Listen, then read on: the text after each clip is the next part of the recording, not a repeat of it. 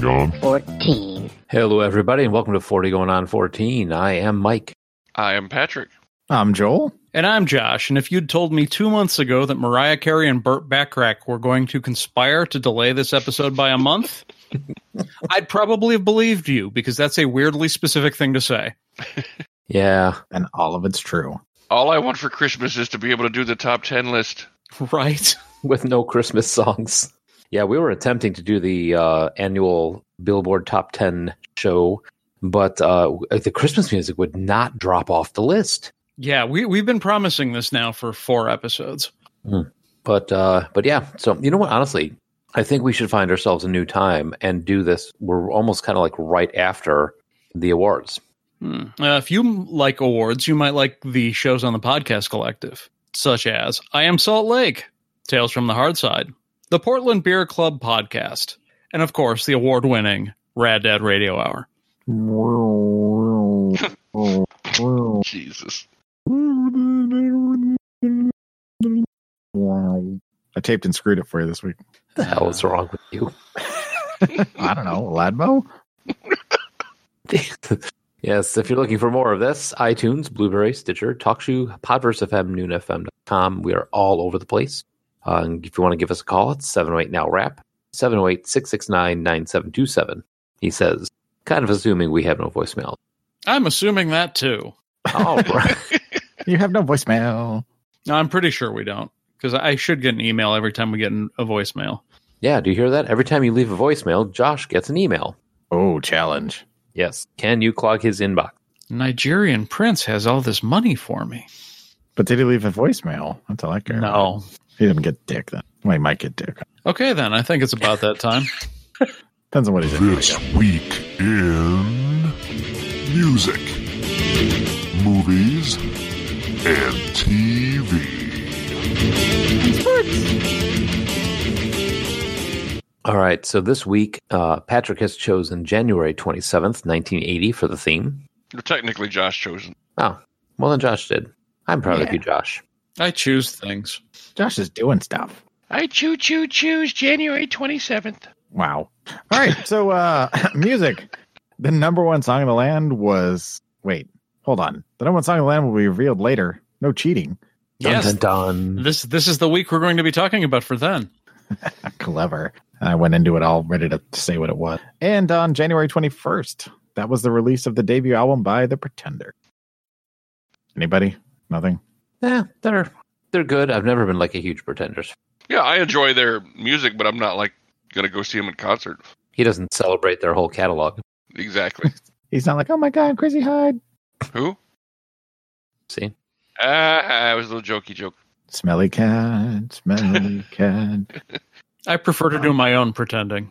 I've never been real. You're not real, man. The Rivingtons. You're not wrong.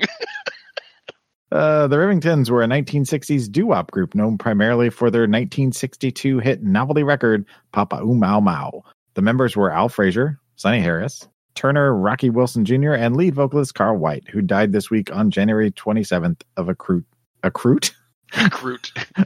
tonsillitis. How do you die of tonsillitis? I don't know. I am Groot. I was trying to come up with a... I am a Groot. It can't be pretty. Tonsillitis reaches a point where it kills you. I have never heard of that. Damn. Have you heard the song? Papa Oom Mau Mau? Yeah. I mean, I've heard the Shana Na Papa Oom Mau Mau, but that's... Or no, not Shana. Was it Shana? No. Yeah. The animals? Elvira, but yeah, I don't know that one. You're making Carl White cry in heaven. Well, he can't say anything.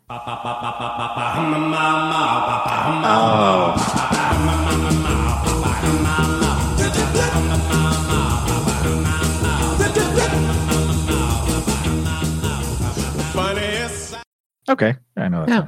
That's fun. Old school beach rock. It was remade in the 60s, and that was the one that is played in all the Vietnam War.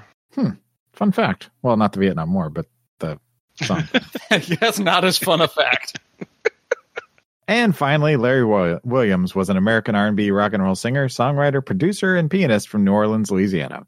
Williams is best known for writing and recording some rock and roll classics from 1957 to 1959 for Specialty Records, including Boney Maroney, Short Fat Fanny, Slow Down, Dizzy Miss Lizzie, Bad Boy, and the acronym of the week, SSY. I'm pretty sure that sucks shit, Yanni. He was such a visionary. He was live at the Acropolis. I have heard way too much Yanni to disagree with that statement. Boney Maroney, Short Fat Fanny, and Suck Shit Yanni. No, that was She Said Yeah. You were close. That's the consent song. That's what it should say in like parentheses.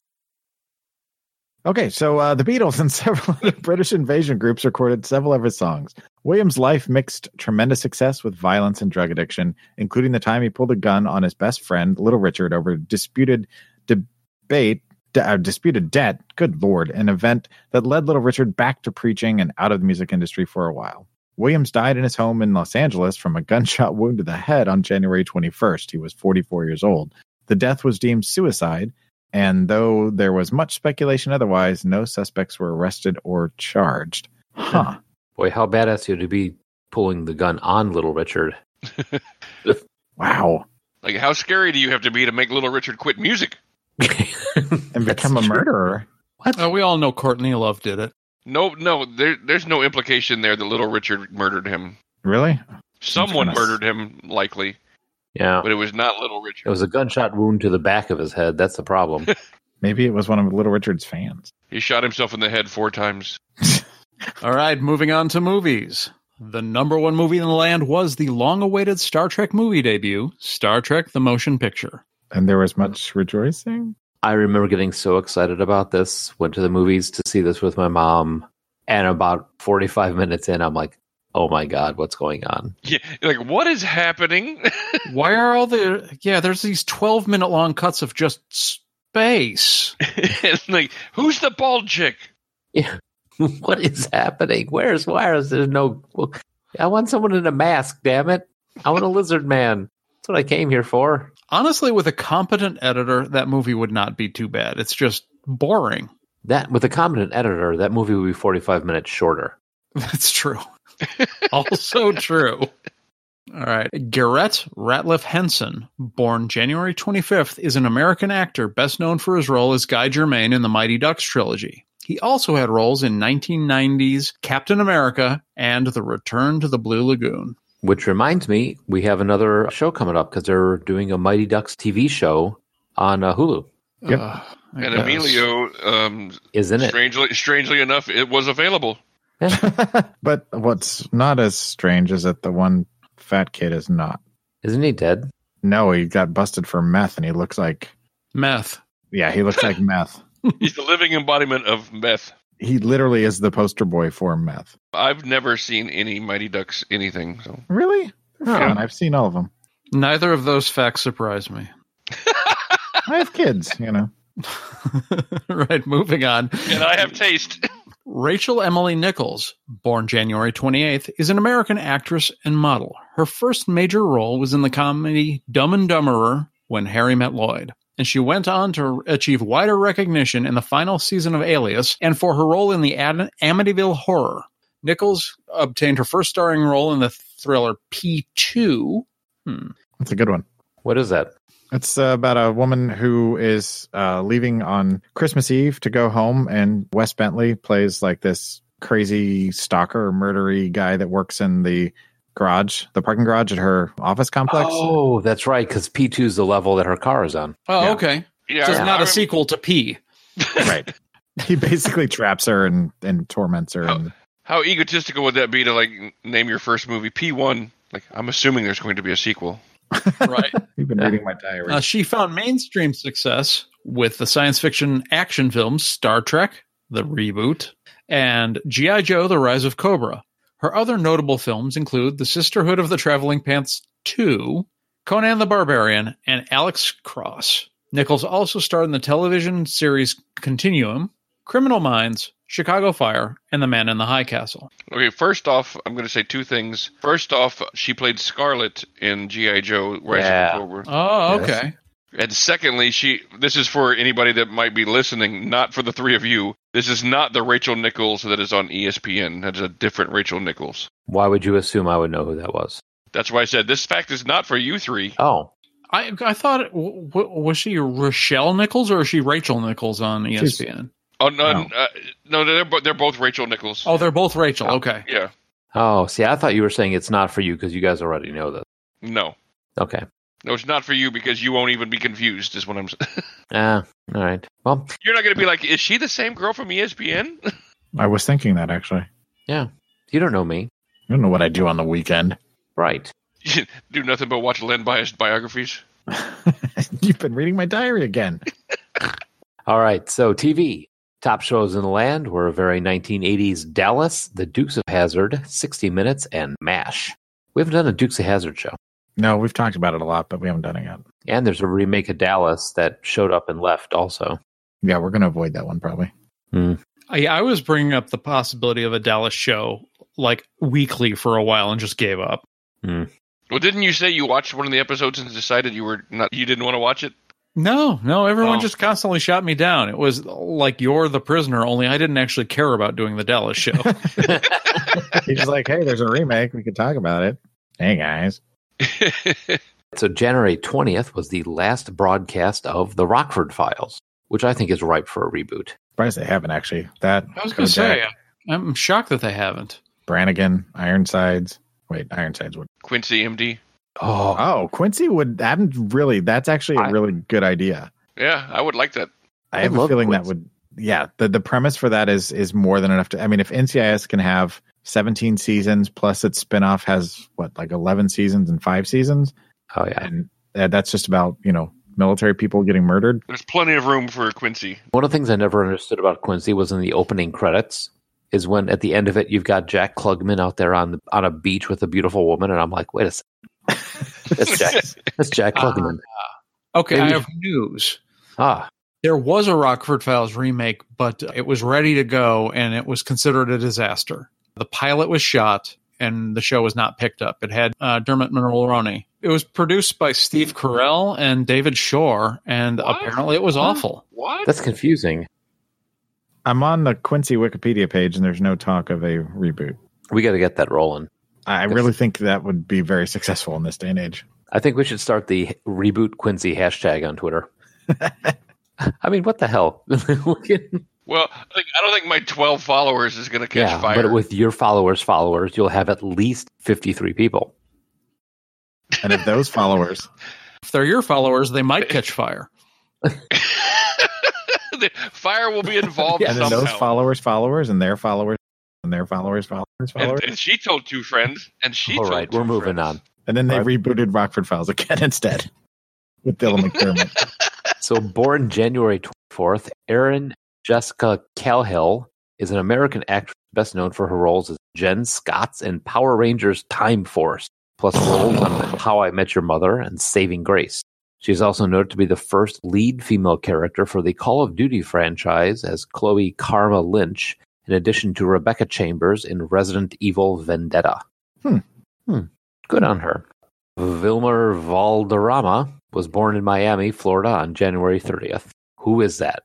Fez from Fez. Oh, okay. And he's on NCIS now. He is? Yeah. Still playing He's Fez? still playing Fez, yes. No, but Isaiah likes watching that show, and he was watching it, and first time I saw him, I'm like, oh, that's what happened to Fez when he grew up. I would love to see him as Fez and NCIS, just like in the background, looking really concerned about everything going on around him.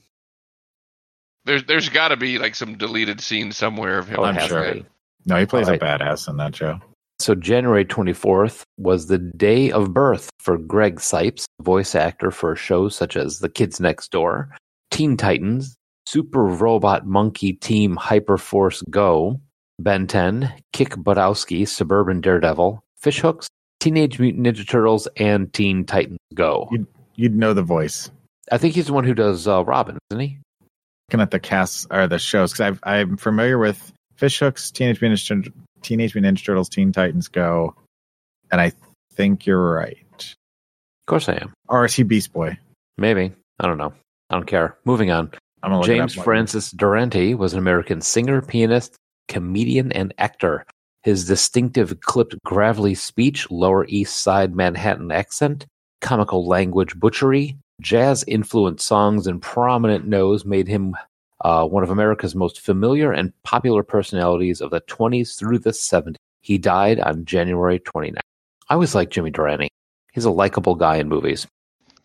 Yeah, what's not to like? I mean, he very, very funny, curmudgeonly old man humor, and like very non-offensive. Just like a George Burns type. Greg Sipes played Michelangelo in TMNT and Beast Boy in Teen Titans Go, and apparently he was on Deadwood as Robin. Really? As Robin, yeah. I don't know. He's in a shot here with Ian McShane, and he's got like a broom and a page boy hat on. Weird. Oh, that's him? Huh. Wow. It's kind of a hippie looking dude normally. Anyway, sorry. No, I always liked Jimmy Durante in The Man Who Came to Dinner. It's an odd star. He is. It's an odd guy to be But I mean, considering the roles he played and stuff, it makes sense. He's basically like a character actor who got famous. Yeah. Mm-hmm. All right, and lastly, in sports, the Minnesota Stars ended the Philadelphia Flyers NHL record 35-game unbeaten streak on January 27th. Jesus, 35 games? Yeah. That's Holy crap. especially for hockey to not have ties in there and everything. That's impressive. Yeah. All right. Jacobus Petrus Duminy was a South African academic who became vice chancellor of the University of Cape Town. But as a young man, he was also a cricketer who played in 3 tests from 1927 to 1929. Duminy was a left-handed opening or middle order batsman and a slow left-arm orthodox spin bowler. Got that? That's the whole reason you put that in there. Yeah, I think I followed all that, actually. I kind of did, too. I'm starting to get this stuff down. Anyway, he died in Cape Town on January 31st. And lastly, on January 26th, the Hartford Whalers lost 3-2 against the New York Islanders in the third of what is now only 10 total NHL games to be played without a single penalty called. What? How is that possible in NHL? I mean, especially no offsides even. Like no fighting and no... Well, they high-stick the ref in the first 30 seconds before he could call a penalty. That's like having a WWE match without the ref getting knocked out. How does that happen? And after they knocked the ref out, they had the monkey that lives in the closet, Chris's closet on Family Guy, sit in the corner and just point and stare at him the whole game. The evil monkey? Yep. The evil monkey that lives in my closet. I know that was terrible. All right. Well, on that sad note, why don't you play us off, Keyboard Joel? So sad. I know. Sad trombone.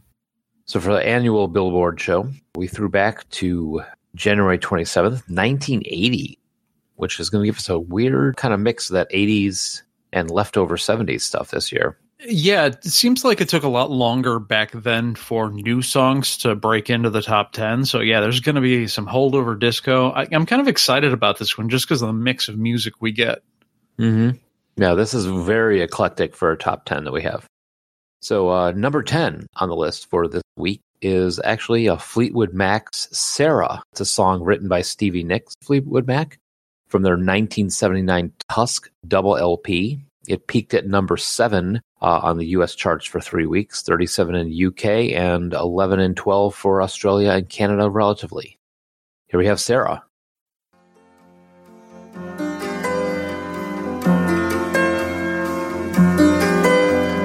Wait a minute, baby. Stay with me a while.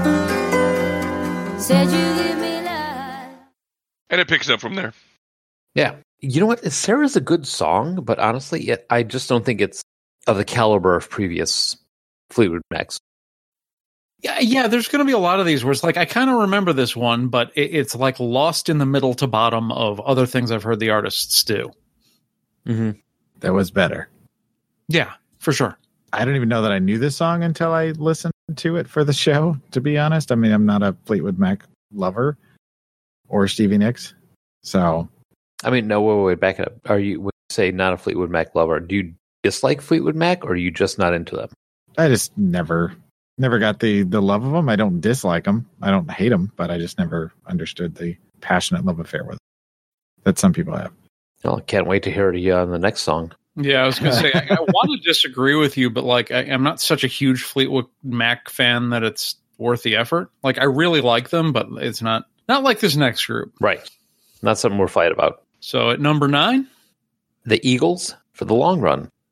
This is written by Don Henley and Glenn Frey, and according to Don Henley, it was written in part to a response to articles that said that the Eagles are now passé as disco, with the current punk wave emerging, inspiring such lines as "Who's Gonna Make It? We'll find out in the long run." He also said the irony was part of the inspiration, as the song is about longevity and posterity, while the group was falling apart and imploding under the pressure of trying to deliver something better follow-up to Hotel California, which you want some pressure. Try and do better than that album. I don't want that pressure. I'm not even a fan of that album. It's only one of the best albums ever made. Yeah. All right, before we argue, let's listen to the track.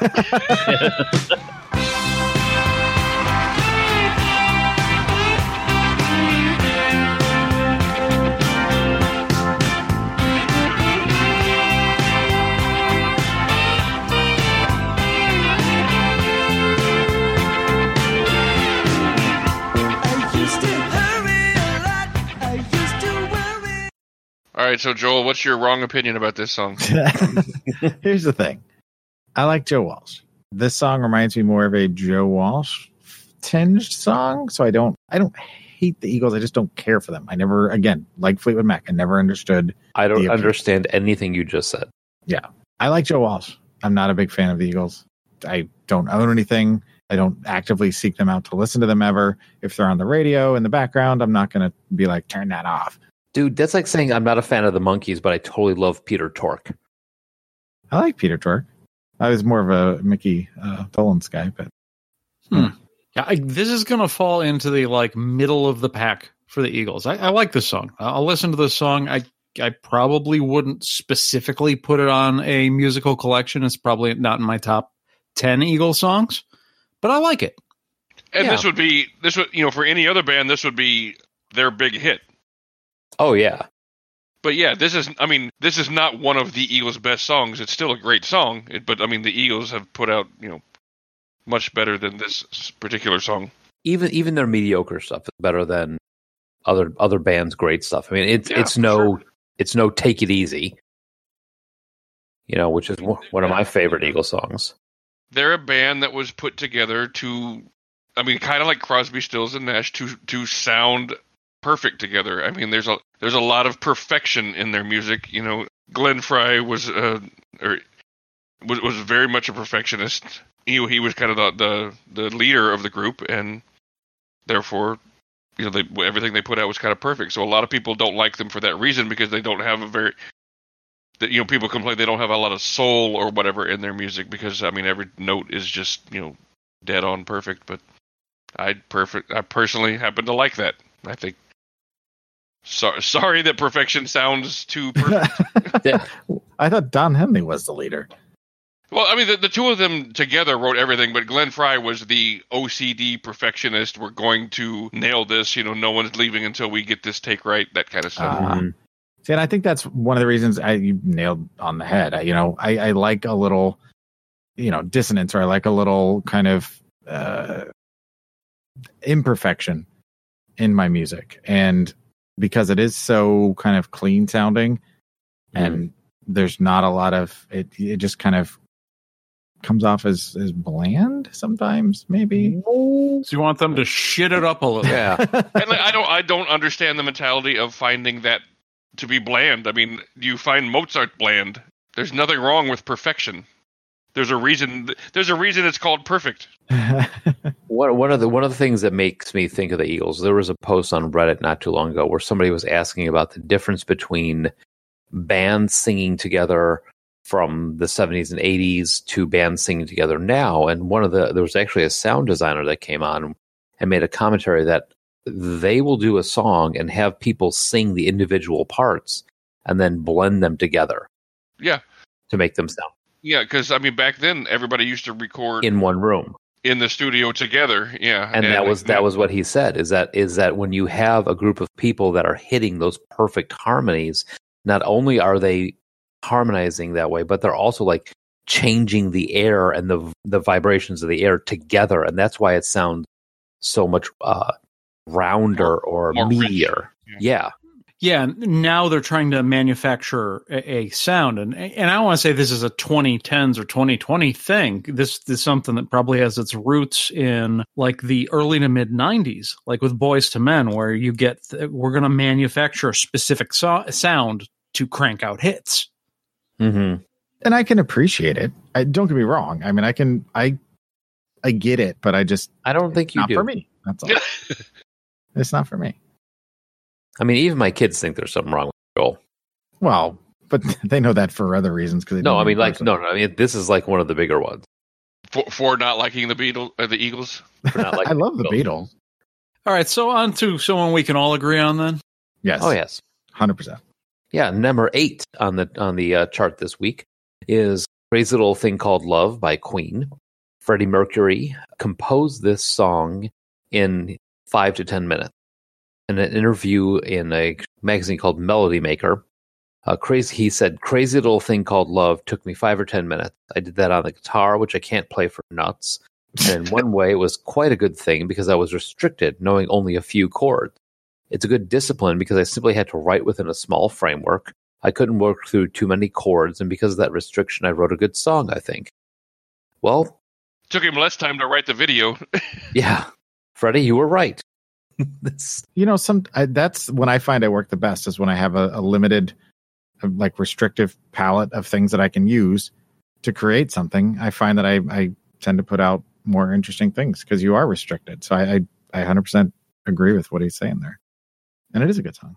And he was always getting down on himself on stuff too. It's like in multiple songs, he didn't like, was it Bohemian Rhapsody?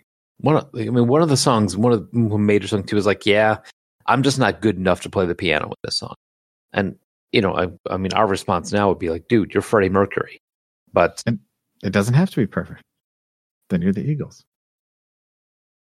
All right. Here we go. Heaven forbid something be good.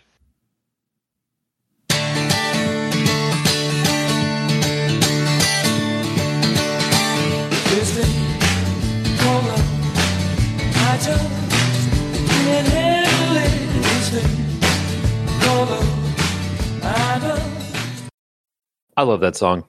I don't want to meet the person that doesn't like this song. That's up there for me. If you put this and Mr. Blue Skies and Don't Stop Me Now together in like a morning mix, my day goes immediately better. Okay, I can see that. I heard somebody, after the movie came out, there was a lot of, talk about their music, and somebody saying that they thought that they swore this was a remake of another song. It's very Elvis-y. Yeah, when you listen to it, you can hear where, it might be like like an Elvis or Blue Suede Shoes. It's a Queen rockabilly song. How can that go wrong? Carl Perkins, that's the other one that I was thinking of. Oh yeah, Carl Perkins, yeah. I can see that. That kind of twangy, rockabilly sort of thing going on. Thankful that we lived when they were, beginning, middle, and end of their career. Yeah, for sure. I will say, though, that once again, this is going to go with the theme for me, at least personally. This is middle of the pack. That's just because the pack is so huge in terms of amazing Queen songs. Oh, yeah. It's one of my, I would say, probably top 6. Oh, for me, it's not top 10. Yeah. I enjoy this song quite a lot. Yeah, we all know your number 1 is I Love My Car. I also don't want to meet the person whose favorite Queen song is I'm in Love with My Car. Brian May's mother. She's like, I love that song. I don't want to meet her. It's a good song, Patrick. She could fuck right off. Oh, yeah. I just had Brian May's mom, and she's got like this huge afro thing, just like Brian, just like her and Brian. Oh, I wrote a song for you, Mom. Oh, this is about the car. Oh, yes, it is. I love my car. That's exactly how I wrote it, Mom. It's a mean machine. She needs more of a Cockney accent, though, I think, for some reason. I love that song. Play it for me, Brian. Oh, now you made me sad about Terry Jones. I was going to say, we drifted straight into Python. That's where I learned my Cockney accent. Oh, all right. So number 6 on the list, we have Stevie Wonder, Send One Your Love. Wait, we missed number 7. You missed Did we? Nope. No. Oh, totally missed Cliff Richard. How could you possibly miss Cliff Richard? I don't know. The sniper rifle was off my... Oh, Cliff Richard, We Don't Talk Anymore. My number one choice for the song that, I didn't know I knew that song for this list. We Don't Talk Anymore is recorded by Cliff and reached number one in the UK singles chart in August of 79 and remained there for 4 weeks. Produced by the Shadows rhythm guitarist Bruce Welch and Alan Tarney, it was his 10th UK number one and his first since Congratulations way back in 1968. It's a pretty illustrious career. Yeah. I mean, to be on the charts that long, you know? All right. Let's hear if there's anything to that.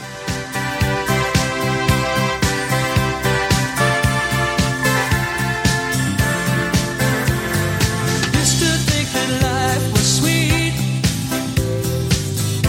Used to think we were so complete. I can't believe you throw it away.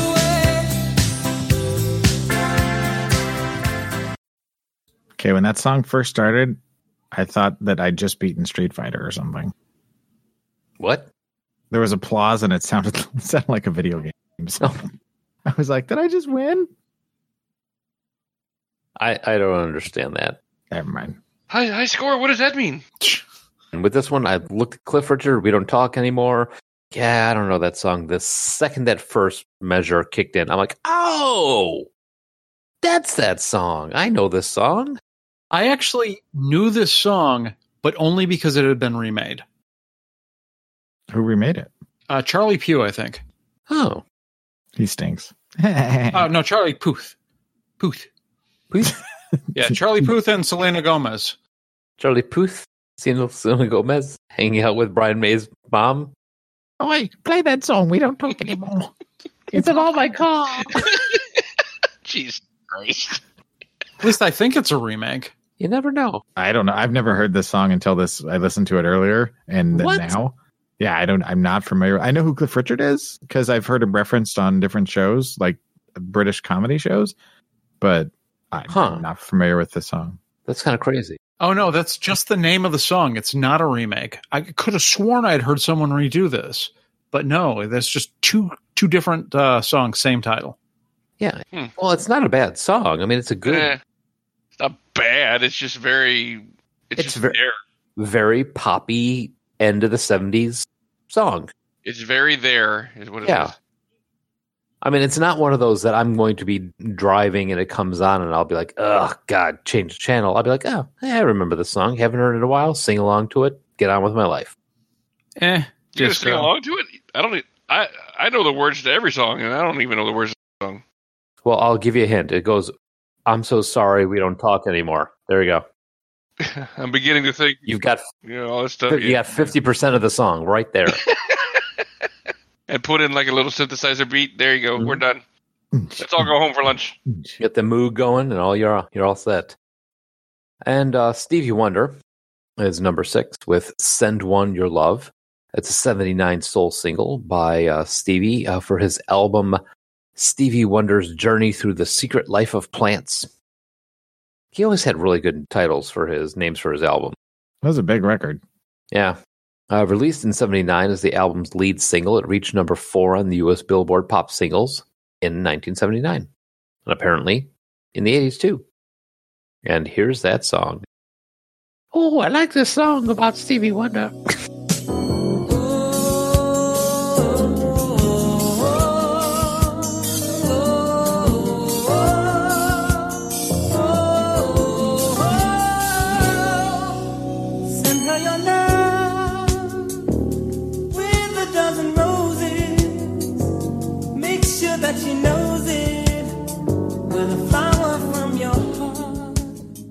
So I think we're falling into that same trap with Queen and the Eagles. This is a great song, but in the world of Stevie Wonder, it's okay. For me, like, I don't hate this song, but it's near the bottom of his catalog. Oh, yeah. Yep. I mean, this is just a step above the stuff he was going to put out in a couple of years that was worse. This was his foray into 80s music. This was the canary that signaled the death of Stevie Wonder's good stuff. Canary in the coal mine, please. Yep. Good reference. Thank you. How How dare you speak ill of I Just Called to Say I Love You? Oh, fuck that song. Ebony and Ivory? Oh, fuck that song. Dude's got a hell of pipes. Yeah, I love Stevie Wonder. He's one of my favorites. I mean, the best concert I've ever been to was his concert. The man can sing, but that song belongs at the end of a like a romantic comedy of the day. I was going to say a rom-com. Yeah. Yeah, it reminds me of elevator music. Yep. Sitting at the dentist office. I was just about to say it's like sitting in the dentist chair and just waiting for the drill, and you're. Yeah, but you know what? This is You'd the be in song the you get to hear. elevator, and you'd hear this, and you go, this is actually pretty good elevator music. Still elevator music, but it's pretty good elevator music, Yeah, I'm not saying it's bad. It's just very not what he can do. Yeah. Dude could. You're not living to your potential, Stevie. It's like going to a Chicago Bulls game in the late '80s, and Michael Jordan just keeps doing layups. You're like, okay, that's cool, yeah, but we know you could do a lot more than that. We're winning, but Yeah, that seems to be a recurring theme this week.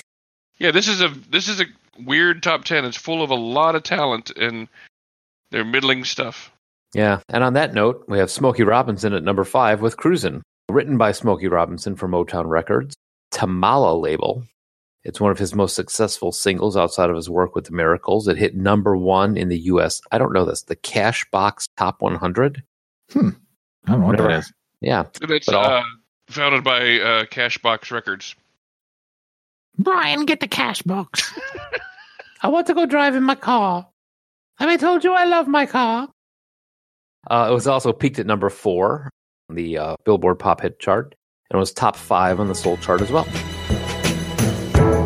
Baby, let's cruise away from here.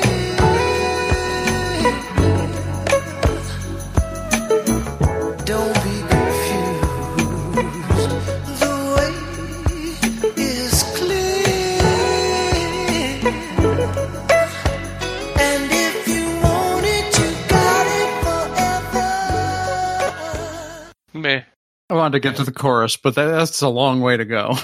I like this song. Meh. I do too. Meh. Legitimately, it works. It works almost better as a duet. And I know this is going to sound dumb. I know what you're going to say. I was thinking the same thing before you even say it. The Huey Lewis and Gwyneth Paltrow version from that movie about karaoke that I don't remember the name of it, Duets, Yep. It's better. is a better version of the song because it's a duet. And as much as, Gwyneth Paltrow gets a lot of hate, she's actually got a really nice voice and it works well with Huey Lewis. Yeah, but I mean, it's a better version of this song. I hate to say it, and it is. I agree with you on this. 75% of it is the fact that I think Huey Lewis has amazing pipes and is a great singer, and a little bit less than the Gwyneth Paltrow thing. But no, this song really does well. And it was also done by one of the Nows. Selena Gomez, I think, also did a cover of this song. Or was it, again, just another different song with the same title? No. Who knows? Selena Gomez covered all of these songs, but they're not the songs. Well, she made songs with the same titles. Weird coincidence. Her Pina Colada song is really interesting. It's credit to Smokey Robinson for writing a song that's stood the test of time. But it's, interesting that somebody else heard something there that maybe he didn't, or that he, didn't want to because he wanted it to be his song. I don't know, but throw somebody else in there, a female voice. But this is yet another song in this top 10 that is far from this artist's best work, and it's just very middling. See, I don't know that I agree with this one. Just if we're taking it as Smokey Robinson as a solo artist, if you're including the Miracles, okay, I'm with you. But I would put this, when it comes to solo stuff, probably in my top 5 for him. Yeah, I like this song. Okay, I don't care for it.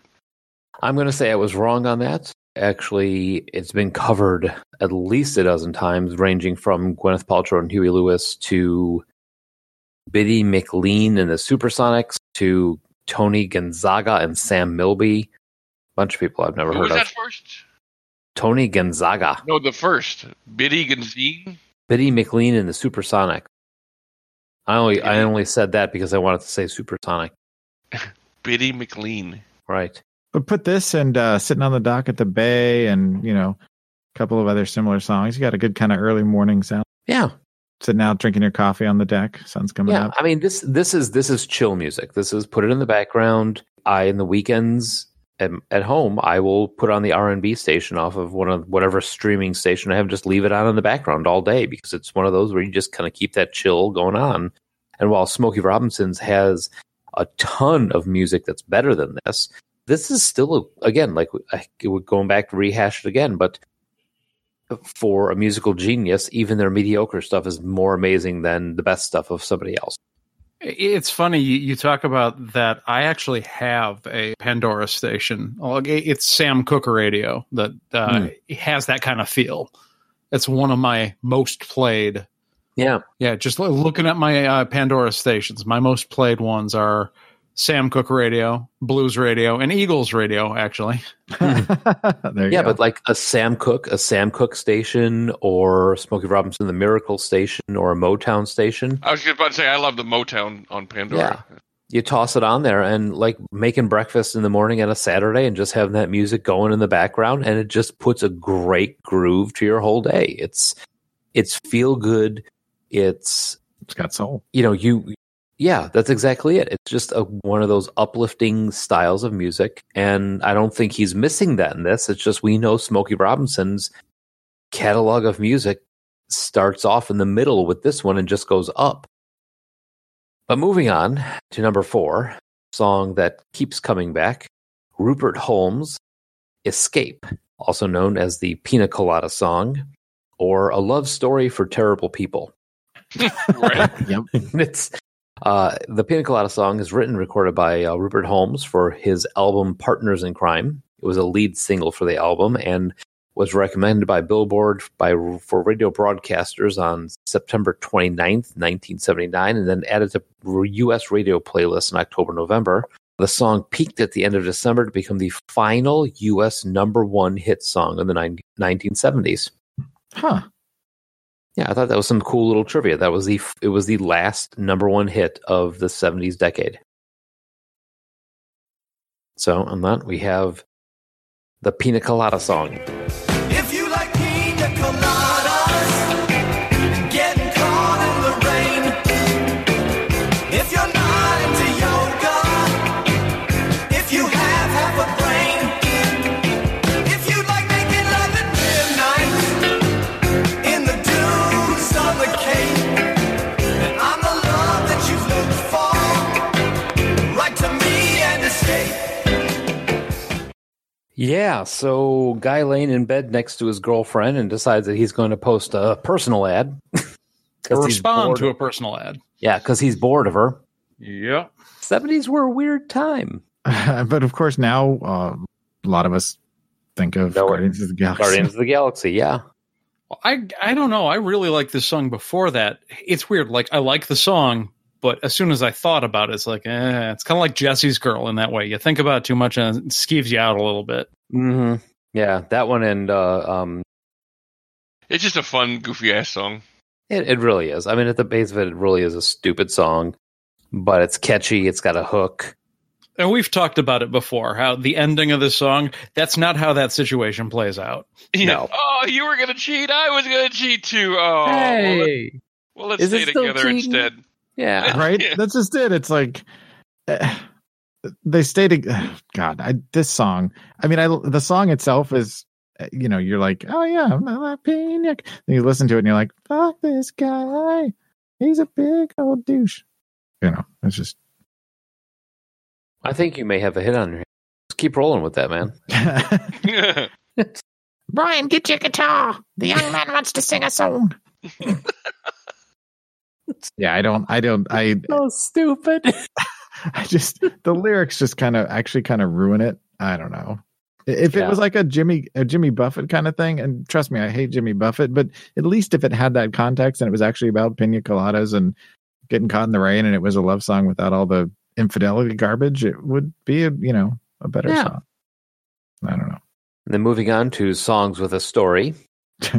Number 3 on the charts this week, we've got Kenny Rogers The Coward of the County, written by Roger Bowling and Billy Ed Wheeler, recorded for Kenny Rogers. The song was released in 1979 as a second single off of his multi-platinum Kenny album.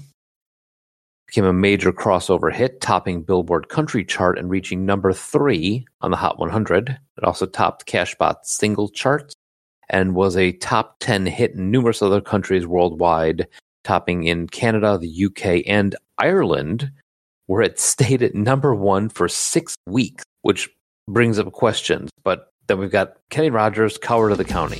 Promise me, son, not to do the things I've done. Walk away from trouble if you can. It won't mean you're weak if you turn the other cheek. I hope you're old enough to understand. Son, you don't have to fight to be a man.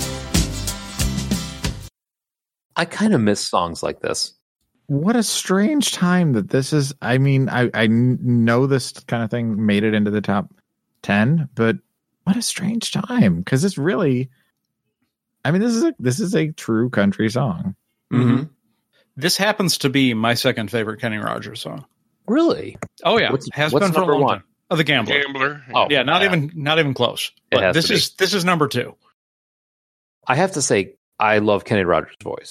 That gravelly country voice of his is fantastic. Not so much about what he did to his head recently. He looks like he's swollen. But Kenny Rogers is always... You're In not fact- wrong. I'm not wrong. But also, like, he's just like seems like a super friendly guy. You know, and I love listening to him sing. This one, I like the fact that it's a story. I kind of, like I said at the beginning, I kind of miss songs that tell a story through them. You know, it's not a thing that we have anymore. Like Pina Colada song, that tells a story. Yeah, that tells a story. Two horrible, horrible people.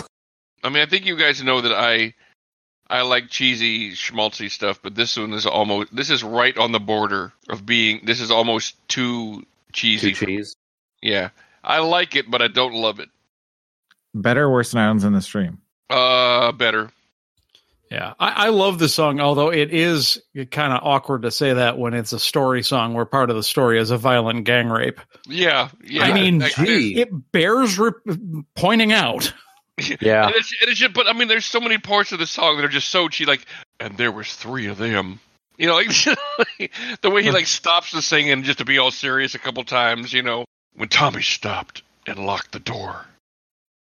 Like, it's just like... I don't like this part of the song. It's just really... There's a lot of schmaltz in this song. And apparently, How the hell did Brian May's mom become a character? I really hope Brian May doesn't listen to this show, because I hope he does. You assholes! Why are you picking on my mom? I hope he My does. mom was a saint. He sends us a guitar.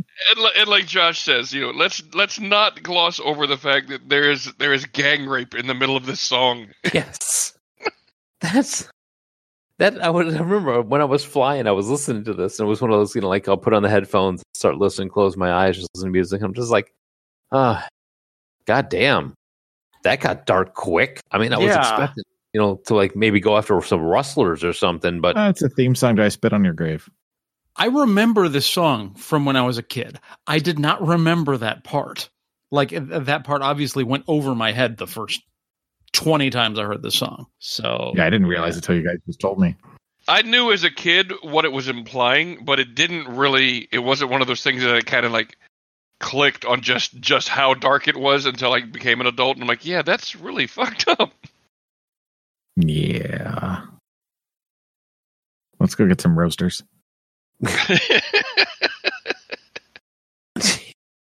all right. So keeping with the theme of mediocrity from talent, we have Captain and Tennille. this is number 2, by the way. Number 2, by the way. Do That to Me One More Time. It is their 13th charting hit in the U.S. and their second number 1 on the Billboard Hot 100. It was in the studio album Make Your Move and written by Tony Tennille. It features a wicked Lyricon solo by saxophonist Tom Scott, though the captain mimed to this part on a Descant recorder in the video. Wanted to say Descant recorder. I don't know what that is. I don't know either, but I just have this picture of like the captain like playing that electric keyboard through the thing and then just like reaching into his check and pulling out this recorder and start doing a solo. I thought it was panpipes at first. All Ron Burgundy style. Mm-hmm. Flames coming out of it. Melts the recorder.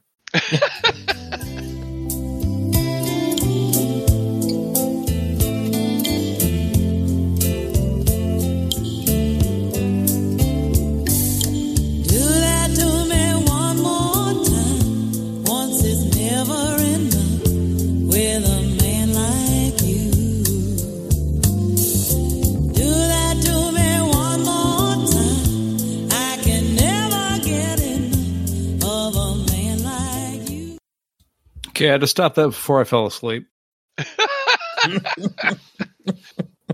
Come on, do it to me. I really wanted to hear the lyric on solo. Yeah, that was not happening. Wop, wop, wop, wop, wop, wop, wop, wop, wop, wop, wop. Wop, wop, wop, wop. I'm not far off. I mean, let's be No. honest. You know what? I like Captain Tennille, and every time I hear one of those songs, it just makes me sad. So you know the the true truth about story. I it. know the true story behind Captain and Tennille, and I'm like, oh, Oh, Captain was a dick. Tennille was not that great either. Yeah, they're awful people. Oh, Wait a second. They were in the the Pina Colada song. Do, do, do, do, do. If you're Captain and Tennille. Margie, are you singing that song again? So, but no, I agree with Josh. Yes, this is, again, Not their best work. not their best work. watching God that help me now. if that song ever comes on. If it comes on while I'm driving, everyone's going to die because I'm going to fall right asleep. I'm just going to turn it. I have no interest in the Captain or Tennille. There are songs of theirs that I look forward to. This is not remotely one of them. Oh, Love Will Keep Us Together right there. For sure. This is a dentist office song. Yes. 100%. This is one of those songs that, like, in an action movie where the heroes are going up in the elevator and they have it playing on just Yes. like Muzak version in the background. It's either this or Girl from Ipanema. Mm-hmm. I don't understand why this top 10 has that recurring theme of you guys could do better. Because this is going into the 80s where established artists didn't know how to live in the popular musical culture. Because it's going to mirror the now. Hint. I firmly disagree with that. But Yeah, I don't even we'll get to- I don't even know what you're trying to say there. There's a different trend for the now, which we'll talk about in the second half of the show. It's going to be yummy. There's a lot of talent in this top 10. I don't see how that correlates to the now. We'll get to that. All right, so number one of this week in 1980 is Michael Jackson's Rock With You, written by Rod Temperton and produced by Quincy Jones. It was offered first to be sung by Karen Carpenter. Ooh. And thankfully, she was working on her first solo album and she turned it down. Released November 3rd. It was the second single from his fifth album, Off the Wall, and would become the third number one hit of the 1980s, which would then become dominated by Michael Jackson. And we can ride the boogie, share that beat of love. I'll rock with you all night, dance you into the sunlight. I'll rock with you all night, I'll rock the night. I don't know, there ain't nobody there but us. Aw. As good as this song is, it still has the problem like the others do. It may not even crack his top 10 songs. For an artist like Michael, though, that's kind of difficult for me because I almost have to compartmentalize his career into the various eras. And in the early 80s, this is going to be top 5 for me. Yeah, It's really difficult for me to put this and Thriller and later stuff, Bad, all in the same. Or Rockin' Robin, even like something like that. Sure. almost have to, if you're going to talk about compartmentalization, you almost have to do it by album. Yeah, Because for sure. there's such a body of work there that if you do it even by decade, you're still going to be like, holy crap, no, this is no. Yeah, you're going to have Yeah. some amazing songs that can't even make the top 10. Yeah. Well, that's exactly what I just said about the 80s. I mean, you take Michael Jackson's 80s stuff, you almost have to cut it in half. Pre-Thriller and post-Thriller. I mean, then before that, you've got Jackson 5 and when he went solo. I mean, there's so much talent in this. Honestly, for myself, I love this song. This is in my top 10 favorite Jackson songs. Michael Jackson. It's just fun. I like this period. Like, if someone's going to ask me what my favorite is, yeah, I'm going to drift later to Thriller or Bad. And I continued to follow his career and celebrate it all the way up through Dangerous and his story. This reminds me of the roller skating rink. I could see that. Just saying. Yeah. Couple skate. Yeah, I am a fan of this song. I was dancing in my seat when it was playing. Oh, yeah. Same. It's a great song. I was listening in headphones for the first time, and I was like, "Holy crap! There's horns in this song. I never noticed that before." And I've heard it, however many times. Quincy Jones loved the Yeah. horn section. So. He liked his brass. And then that's another thing. It's like, all right, hey, we're going to have Quincy Jones is going to put together a song and have Michael Jackson. Okay, I'm in. Yeah, that'll be all right. Right. It's kind of like, hey, why don't we have David Bowie and Freddie Mercury sing a song together and see how that goes? Well, I don't want to talk about that. How about David Bowie and Bing Crosby? I don't want to talk about that either. What's wrong with Under Pressure there? I just think it should have been so much better. You got the greatness like that, and I think the final product should have been a Mick lot better. Jagger and David Bowie? Oh, stop! Oh, At least David Bowie should not collaborate with people. is what At I'm least thinking. Joel is tanking for your opinions. Move my ire straight to him by reminding me of Dancing in the Streets. It's not a great song. Brian wrote better songs than that. Didn't you, Brian? So that was our number one. yeah. Number one. That was the week we were talking about. So we're going to take a break right now and come back, and we're going to discuss the now. Buckle up. Yeah. Yeah. I would go have a drink or two before you jump into the second half of the show, because I am. We'll be back in a little bit with more air quotes music. I was just going to say, music?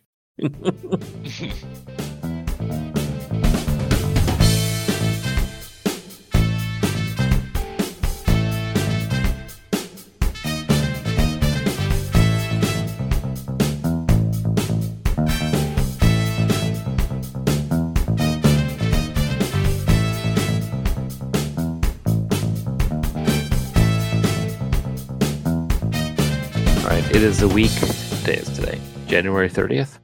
That is the week that we are pulling the top 10 from. Incorrect. The 27th. 27th, yes.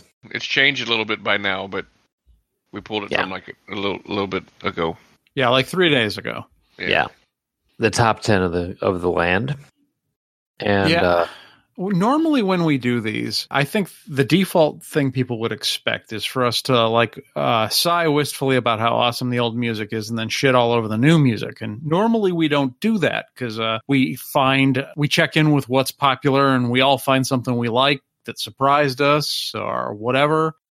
Mhm. And then there's this year. Which has stuff. It's good to have that precursor, though, because we do legitimately find songs every year. We're like, wow, that was better than we thought, or that we still listen to. Mm-hmm.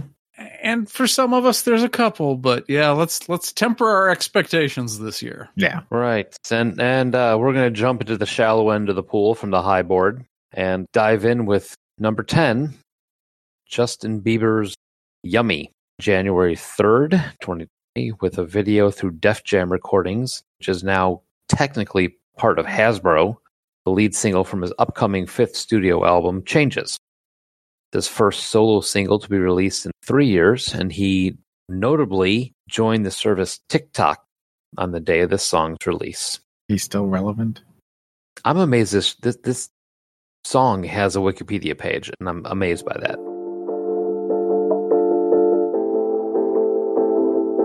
Yeah, you got that yummy, yum, that yummy, yum, that yummy, yummy. Yeah, you got the yummy, yum, the yummy, yum, the yummy, yum. Say the word on my way. Yeah, babe, yeah, babe, yeah, babe. Thank you. You never think This might be the worst goddamn song we've heard in all of the years we've done this episode. leave it to Justin Bieber to make the Archies sound like Simon and Garfunkel. This is the only song I liked on it. Oh, I'm kidding. This is Jeez. terrible. Oh. Yeah, I have zero idea how this is in the top 10.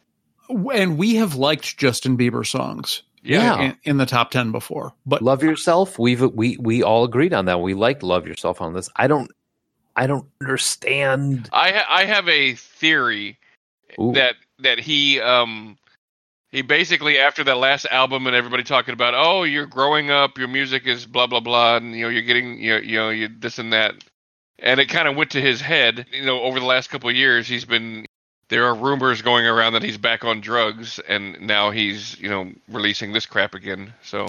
Well, I think in Mike's little blurb about this song, I think there's a key thing with a lot of these particular tracks, and that's TikTok.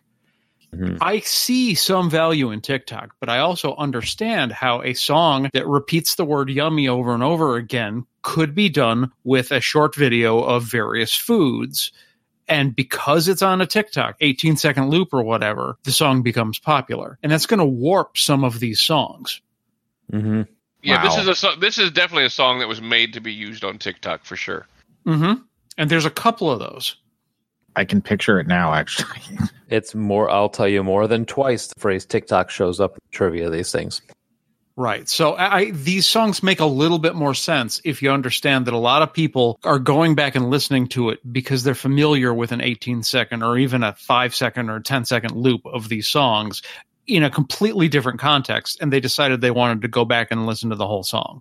For instance, I was listening to some of these with my oldest niece was here, and she's 30, and she was shocked to find out that was Justin Bieber because she's like, I know that song, I've heard it, I kind of like it. She's like, and now I like it less knowing that it's him. But which came first?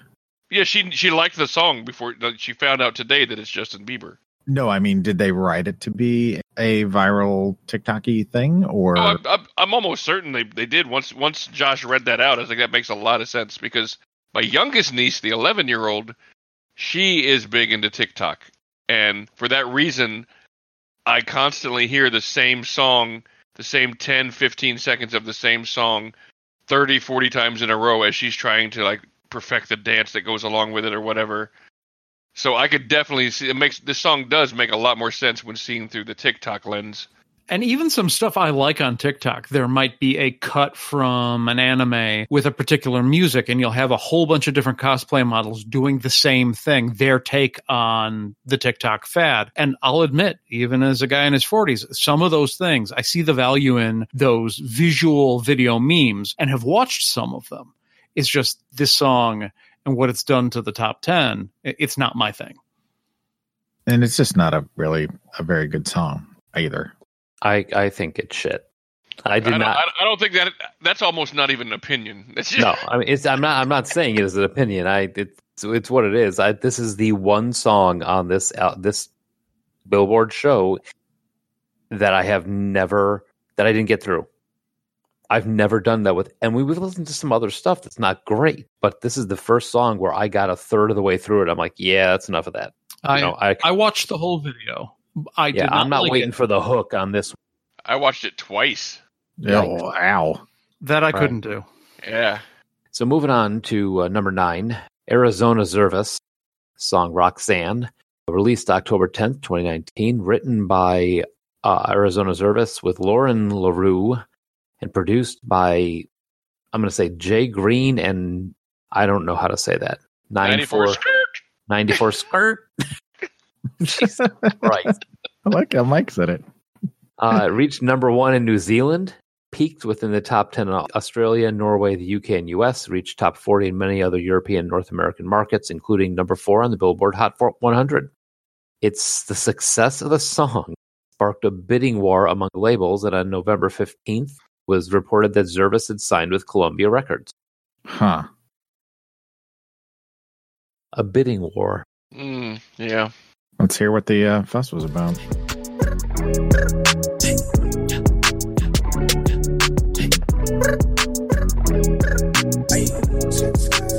Don't need no breaks. Roxanne, all she wanna do is party all night. Goddamn, Roxanne, never gonna love me, but it's alright. She think I'm an asshole, she think I'm a player. She keep running back though, only cause I pay her. Roxanne, all she wanna do is party all night. Met her at a party in the hills, yeah. She just wanna do it for.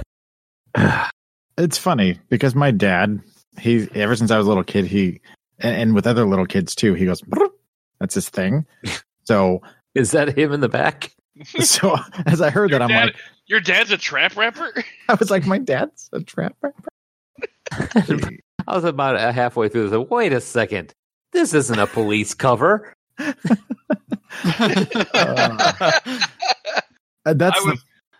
was talking to my mom about this song, and I pulled up the lyrics and I just read them to her, like all like white guy style. And when I got to that part in the beginning, I'm like, brr, brr, brr. She's like, is the phone ringing, Patrick? Is that Joel's dad? This song is about a woman who just sounds awful. Like, why are you singing a song praising This is woman? the daughter of the couple from the Pina Colada song. Yes, this woman, and I cannot wait for like 5-10 years from now when she, runs for president. Well, and he talked about she won't come back unless I pay her. Yeah, that's what I'm is she saying. a pro? Yes, she's a prostitute. Talks about like he pays her for blowjobs. She won't. She laughs at you if you don't drive a foreign car. She spends her daddy's money. Everything in this song is all like this woman sounds awful. Why are you singing a song about her? I mean, the only thing I can say about it that is, I guess, Maybe it's a cautionary tale. I don't know. There is a bit of a hook to it. Yeah, it's kind of catchy. Like I don't like it, but I don't hate it. Oh, I hated it. I was down with it until they started singing. Until the words started coming out. Yeah, I've heard a lot of songs in this style, and it's a fairly forgettable example. It's fine, but not my thing. I don't much care for it, but don't hate it. It's no broccoli. That's true. I'm sorry, what? Yeah, no, don't send him. Don't send him down that path again. Let's not get on the broccoli hole. And it is definitely not the same style as broccoli. I'd rather listen to Fetty Wap, but oof. Not me. Remember that one? I still have that on my phone. All right, so moving on. Number 8 this week, Tones and I, the song Dance Monkey, released on May of 2019, the second single from Tones and I debut EP, The Kids Are Coming, produced and mixed by Konstantin Kirstig, which means something to some people. Upon release, Tones and I said the song is about the expectations that are placed on musical performers.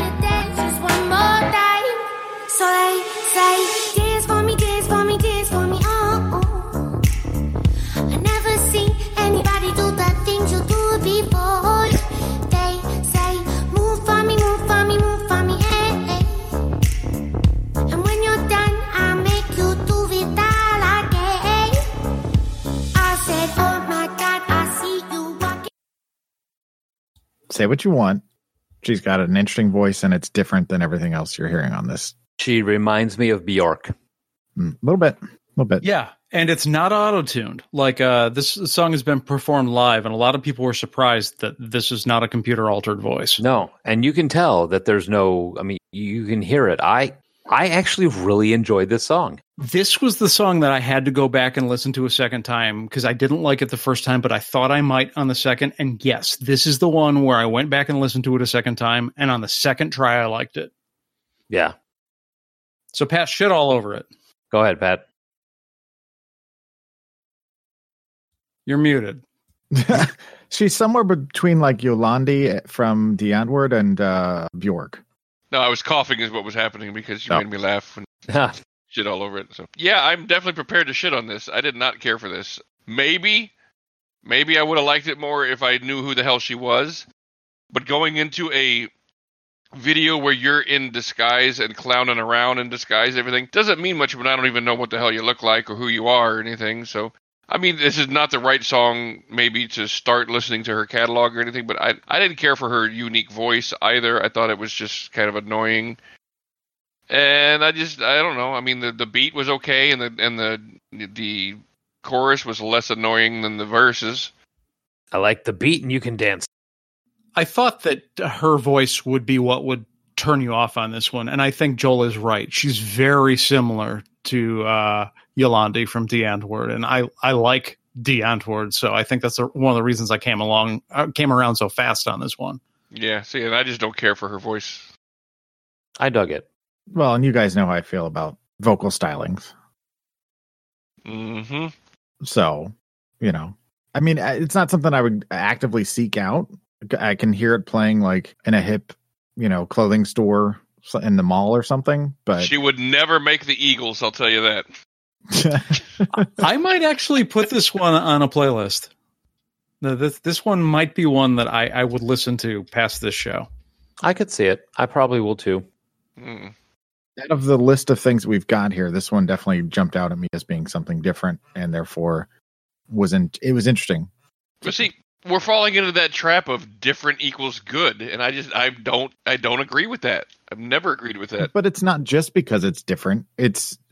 I like the way she's got an accent, which adds to kind of the charm of her singing, and then she's doing something vocally that is different, and the music goes along with it, and it works. It works for me. Yeah, it works for me too, in that it's a very catchy, earwormy, dancey song. But if you're listening to the lyrics, it's like, this is not necessarily a good thing. These people are making me do this dance over and over and over again. And you can tell she's singing about all these guys that see her as an object. Put a quarter in and make her dance. I'm going to make you do it all again once you're done. And another thing about this song, it's not as repetitive lyrically as a lot of the stuff that we have in here. We don't get 5 minutes of yummy, yummy, yummy in the very beginning of this song. There's actually lyrics to this that are saying things. Just like you said, Josh, there is a meaning behind the words versus just putting words over music. Being dancey and kind of sad at the same time is kind of interesting to me.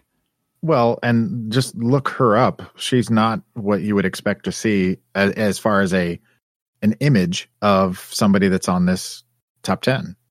She doesn't fit the mold of the singer that, would be on the top 10, the pretty waifish girl. Because image is part of it with Billboard. It's not always just the music. Sometimes it's the personality and the person that's singing it that gets people interested. Yeah. And visually, she's more like, I'm trying to think of an example. Kenny Rogers. Yes. She's more like especially Ruth in this May. video. She's more like Ruth May. No, she's not. Well, actually, she's All right. passed away, but Anyway, let's move on. Moving on to number 7, Dan and Shay with everyone's favorite, Justin Bieber, with 10,000 Hours. Debuted at number 4 on the Billboard Hot 100 for the first full week of tracking. It received 33.3 million streams.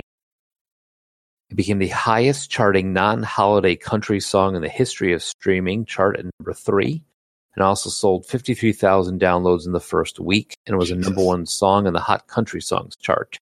It sold a further 17,000 copies in week 2 and was certified gold by the RIAA on December 10th. And since then, it has sold 194,000 copies as of January 2020. fuck the RIAA. Well, yeah. Are you dreaming? Everything I wanna know it all.